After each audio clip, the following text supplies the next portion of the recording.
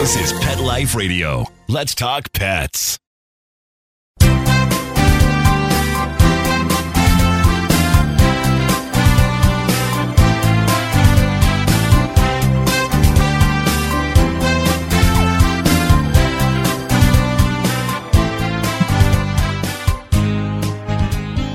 And good morning or good afternoon, whatever the case may be. You are here live with Dr. Jeff Werber, your host for the next 30 minutes here on Pet Life Radio's live call-in show, Ask the Vets with Dr. Jeff. We're here for you. We're here for your pets. Anything you want to talk about. However, I always come prepared. And just want to talk pets and want to thank our sponsors for letting us be here with you. Bravecto, that's 12-week protection, fleas, ticks, and More Than a Cone, raising awareness of animal welfare through the arts, and of course, Save This Life microchip. And I hope you all had a very safe, fun Thanksgiving. Here in the West in Los Angeles, kind of unusual weather for Thanksgiving, 90 degrees. And actually, it was the hottest Thanksgiving on record in Los Angeles. The record up before this was 86 degrees back in 1903.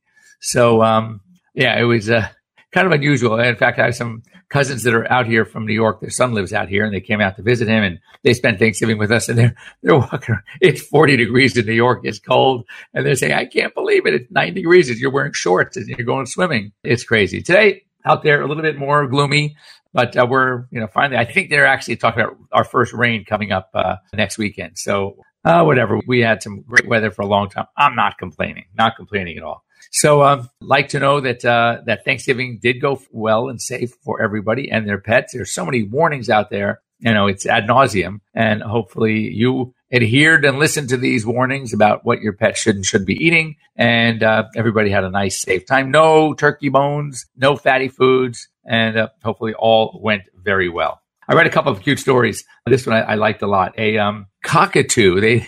This is great.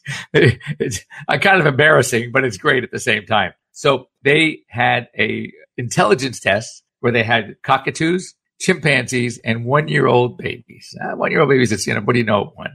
Anyway, they gave it was like an IQ test, like matching shapes and things like that. And the cockatoos beat the chimps and the babies. So they're pretty smart. In fact, I don't know have you ever owned birds like the parrots, the citizens, the big parrots and the cockatoos and the macaws. I mean, they are, first of all, magnificent creatures. And anyone who's had one knows they're very, very smart. African greys have an amazing potential for vocabulary and speaking. But what they were saying is the reason why they may make difficult pets is because they are so smart. And, you would think that they're only able to repeat back certain phrases, certain words, but people have had birds that they can actually have a conversation with. I mean, they actually have been able to understand conceptually the words they're speaking and the situations. And it's not just repeating back. So, yes, you want to be very careful what you say around your bird, because when guests come over, they will repeat what you said, including the 4-letter words, because they don't know they're unusual words. But that was really fun to see that they are smart. We kind of knew that. This was also something that we can talk about again until we're sick of hearing about it. But in Sweden, they basically had 3.4 million individual health records, and of adults, middle-aged senior adults living alone. And they found that those with dogs over a 12-year study were much less likely to die than dogless owners, dogless individuals in that same period. And they attribute it to a number of things, which first of all, they're less likely to suffer from cardiovascular disease. Why? Because when you have a pet, when you have a dog, you're out there, you're walking, you're exercising. And what's also interesting, it wasn't just the physical health, it's the mental health. And having a dog, these people had much more of an active social life, social contacts. You walk, and I say this all the time. It's amazing the effect that dogs, or pets in general, mostly dogs, just when I'm talking about walking outside. But, during good weather, most municipalities, most cities have restaurants with outdoor seating and like a little patio area. And, if you're walking down one such restaurant, you're walking past a restaurant and people are sitting and enjoying their meal, unless you know them, you are not going to stop and start a conversation.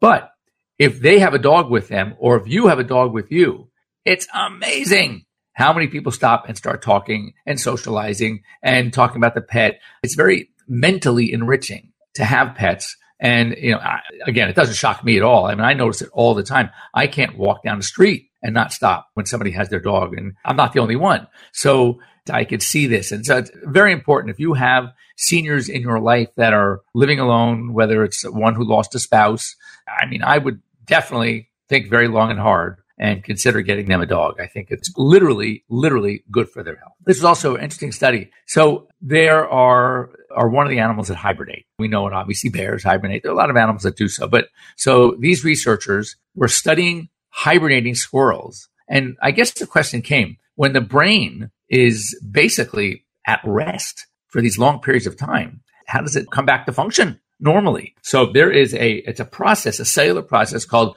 sumoylation, sumoylation. Don't even ask me what it means. But that's the process that researchers call when the animals are hibernating, what maintains the brain to function with this less blood flow and thus less oxygen. So there's got to be something that allows that to happen. And there's actually an enzyme called epsilon. And this enzyme basically supports this process of sumoylation. So there's something that this enzyme does that allows the brain to function. It still functions, but it's functioning on less oxygen and less blood flow. So they now have identified this enzyme, and they so far have injected it into mouse brains and studied flow and oxygen, deprive the brain activity and deprive the blood flow and oxygen. And yet with this enzyme, the brain had continued to function. So of course, now what they're thinking of, what potential do we have to take this epsilon enzyme and inject it into people that have had strokes? And where we have definitely know there's less brain activity because with a stroke, it's a cardiovascular event. And that means there's less blood flow and there's less oxygen to the brain, which causes the problem. If we can use something that can enhance the ability of the brain to function, even though there's less blood flow and less oxygen. So, again, another amazing situation where literally the animals and studying animals and research that's being done in animals can actually help man as well. By the way, if there's any way you want to get a hold of us, and we'd love to hear from you, very easy. Just log on, click on the Ask the Vets tab. You can scroll down to Ask the Vets and you'll see a link to a Google Hangouts. Click on the link and you will join us right here live. If you have a small pet that you can fit on your lap or in your arms, make sure he's with you or she's with you. And you can ask about anything about pets. Doesn't have to be about things we're talking about, just if you have questions. Another way to get a hold of us, if you're shy or you don't have that little camera on your computer or you're not computer savvy, you can just call us, good old-fashioned way, 877-385-8882. Once again, 877-385-8882, and join us here live. Also, and this is also interesting, that the Virginia Maryland Regional College of Veterinary Medicine has been starting studies on using ultrasound to help fight tumors. Now, what's so interesting is depending on the type of ultrasound, there are many different types of ultrasounds that are being used, but to be able to use it to help shrink soft tissue cancers is pretty cool. Of course, we use it to diagnose them, but there are different frequencies it can be used. And now they're studying certain frequencies of ultrasound that might be able to help shrink soft tissue tumors. Again, that's something that if we find, if there are benefits and they can be proven and shown, again, that certainly is going to be able to help people as well. This one I loved, and many of you out there are going to love this one as well. So we have to applaud the state of Pennsylvania, who has become the 9th state, listen to this, that makes it a felony to leave pets in extreme weather conditions. That's not just the hot.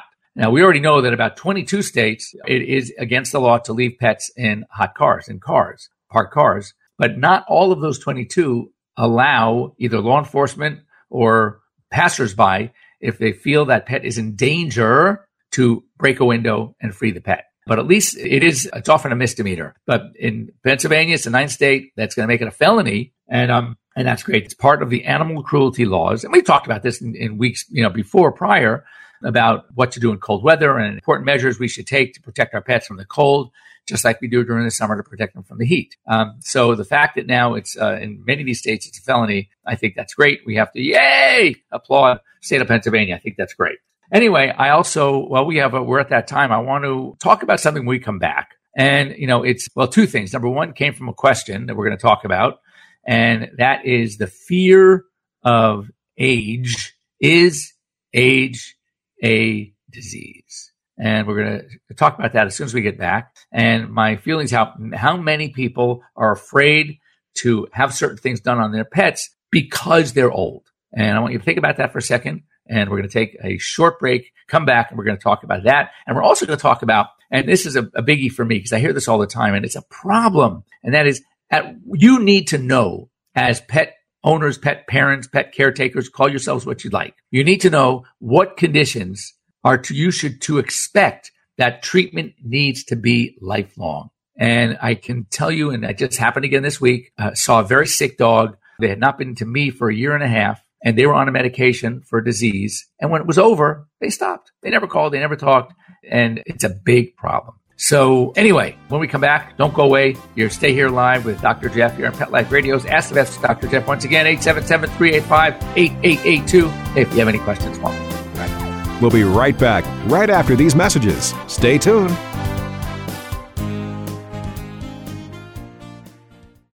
As a dog, I know a lot about fleas and ticks, so trust me when I say no other tasty chew protects dogs as long as Bravecto. One Bravecto chew keeps fleas and ticks away for up to 12 weeks. Be a good human and ask your vet about Bravecto. Bravecto may cause vomiting. Get the stinky dog away from me. Bad breath and bad gas. Petey stopped eating. All his hair fell out. Itching, licking, missing fur. At least $5,000 in vet bill. Creams, antibiotics, sprays. No results. Everything we tried failed except the Dinovite. DINOVITE.com. If you want the dog to be healthy, you got to feed it something healthy. The omega-3 fatty acids. Flaxseed, zinc, alfalfa. The digestive enzymes that are cooked out of regular dog food. Dinovite is nutrition. The shedding is stopped and the itching is stopped. Her coat is not soft, it's silky, it's healthy and shiny and glossy. She's got life, she's got energy. Tons of energy, no more bad smell. Dinovite's the bomb. Dinovite is the best thing that's ever happened to my dogs, besides me, of course. 859-428-1000. 859-428-1000. Dinovite for life. DINOVITE.com. Let's talk pets. Let's talk pets On Pet Life Radio. Pet Life PetLifeRadio.com.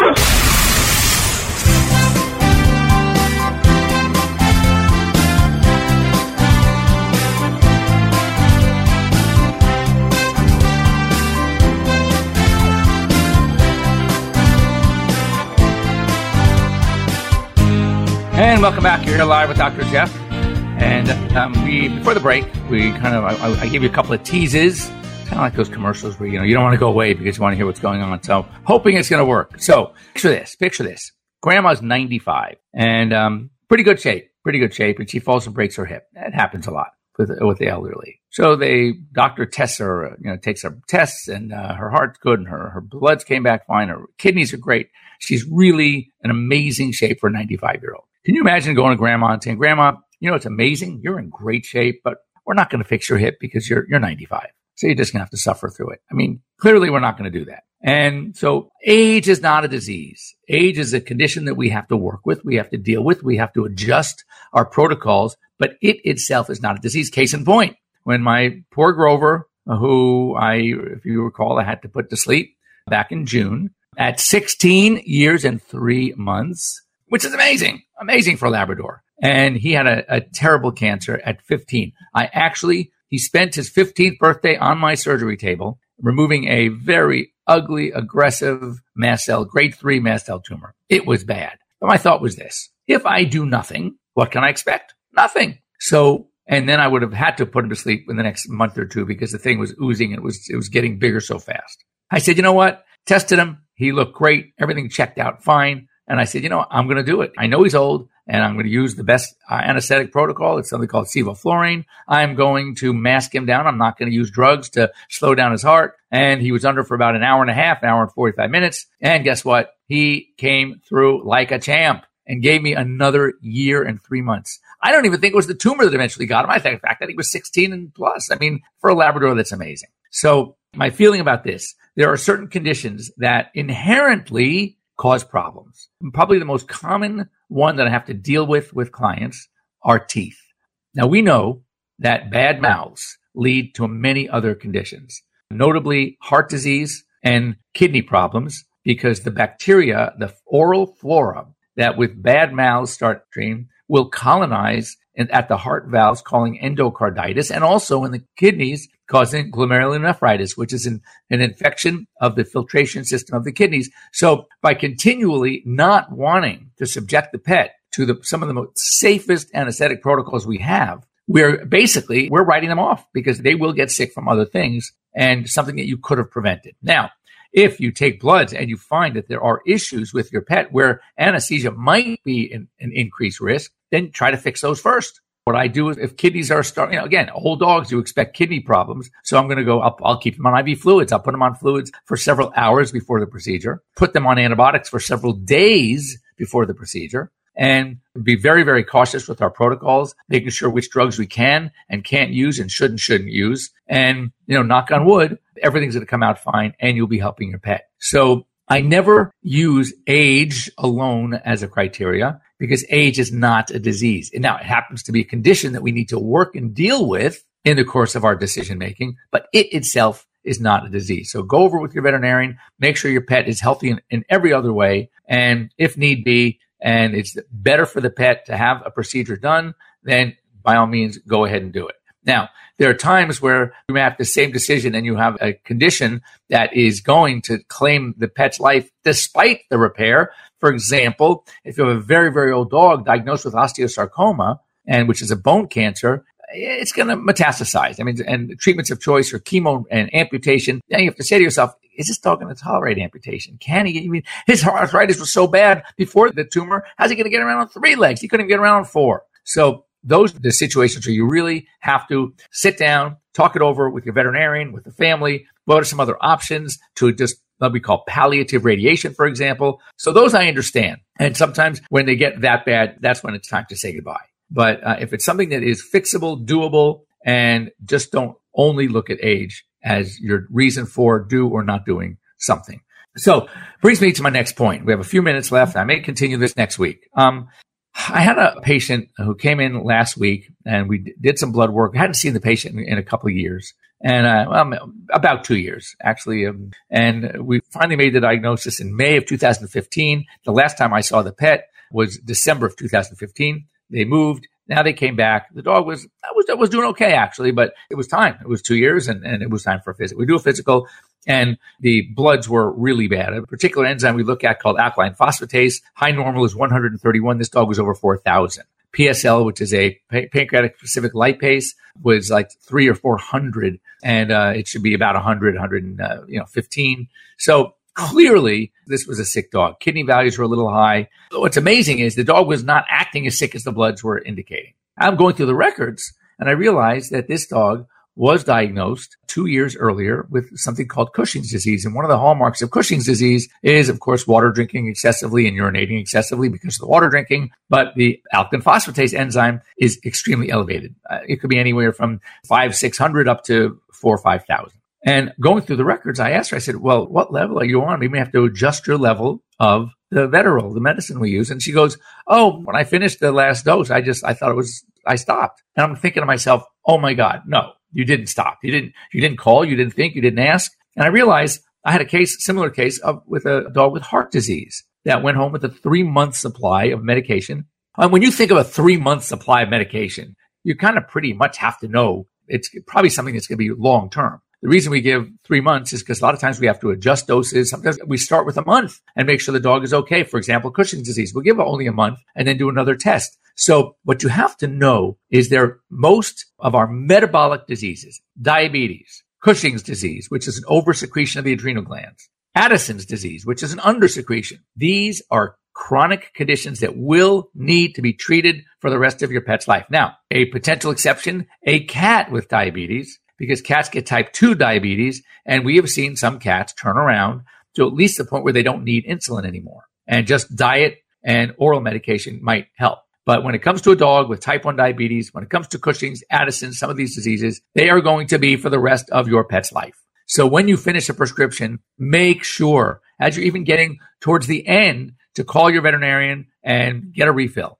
And your veterinarian may have you come back for some of the metabolic conditions because there's some dose adjustments that may need to be made. And those are very important. So just because you only received an 8-week supply doesn't mean it's an 8-week treatment. Other conditions that are going to probably require lifelong care, heart disease. So these are some of the physiologic conditions, arthritis. Just because you do something for 2 months, the dog's getting better and you finish the drugs doesn't mean you're off the hook. Some of these things need to be treated. Now, you may not want to go with drugs the whole time. You may want to think of acupuncture. You may want to think about laser treatment. You may want to think about some nutraceuticals. I mean, there are many ways to treat these things, but most likely something will need to be given for the rest of your pet's life. So make sure to have these discussions with your veterinarian because it's critical. When you think of a course of treatment, and then when you're done, the course is over, you're thinking of some like an allergy, where sometimes once that input the condition is treated, an acute allergic reaction, a bee sting, urticaria, which are hives. How about an infection? Infections, yes, those you have a course. And even after the course, a lot of times we still like to recheck. For example, a urinary tract infection. Some dogs or animals can beat it in 7 days of antibiotics. Some need 4 weeks. A respiratory infection. Sometimes it might need 2 or 3 months of antibiotics. It all depends on what the source of the infection is, where it is. But just because the dose of medication that you were provided, you were either through a script that you got at a pharmacy, a compounding pharmacy because of your pet's weight, or your veterinarian, just because you're done doesn't mean you're done.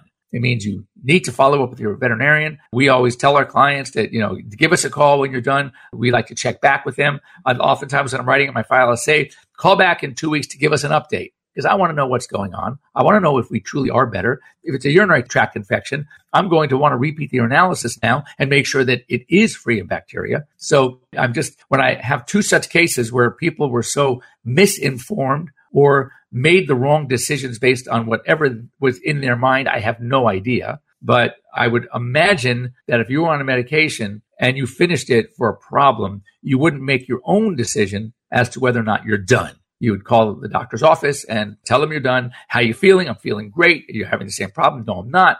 And then they can decide whether or not you need to be seen again. So anyway, with that, keep in mind, if you have any questions about that, diseases, conditions that might require longer-term care, forever care, or just short-term medication, please let me know. You can reach me at drjeff, drjeff at PetLifeRadio.com. I feel so sorry for these animals that really are once again in a bad way after being in control, and now they're kind of almost back to square one, maybe even worse. So open conversation with your veterinarian or a veterinary staff. If you have any questions, any concerns, please reach out to me. And you can also we'd love to hear from you on the show. So when we're here next week, you can dial into 877-385-8882 or join us live on Google Hangouts. Once again, thanks to Brevecto, thanks to More Than a Cone, and thanks to Save This Life Microchip. And I will be here same time next week. Looking forward. Have a great week, everybody. Let's Talk Pets every week on demand, only on PetLifeRadio.com.